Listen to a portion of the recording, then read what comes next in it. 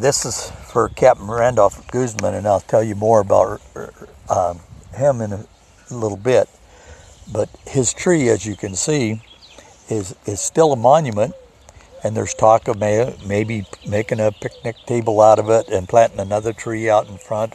So the directors still haven't decided exactly how they're going to keep this going for Randy, but there are plans, and they're in the planning stage of how they want to do it. I've heard a lot of different stories about that.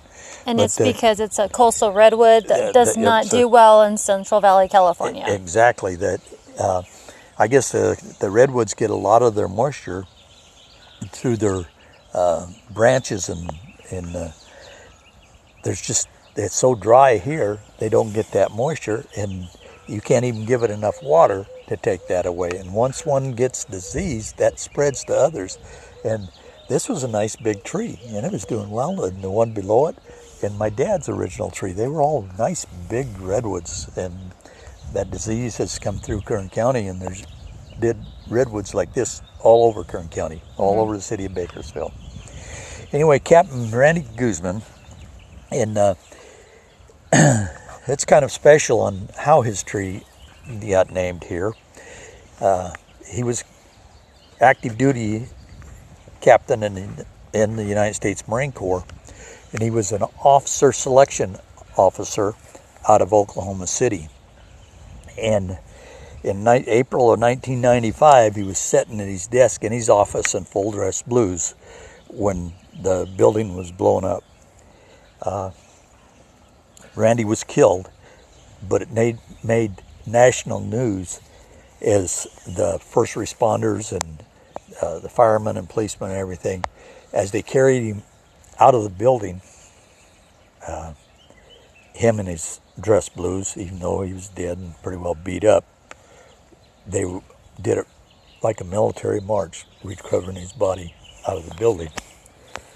And that was kind of special. So it was probably 2-3 years later, a friend of mine, and his tree's out here, we'll get to it later, but he came to me and said, "Glenn, you remember Captain Guzman?" I said, "Oh, naturally, you know." That was quite a story about him. He says, "Well, his mother and his stepfather have contacted me up in the Bay Area, and that's where he is from.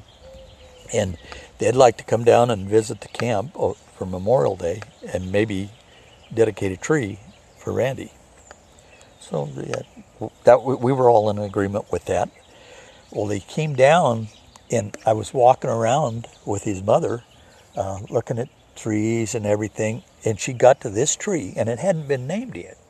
And she looked at it, and then she looked up into it, and it was a nice, healthy redwood at that point, and she started crying. And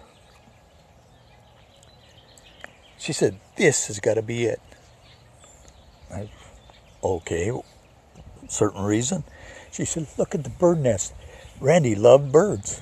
So that's how we got Captain Guzman right here, where his memory is will live on, even though the tree didn't. But he will get another tree, and there'll be a special little landing here just for Captain Randolph Guzman. He gave his all.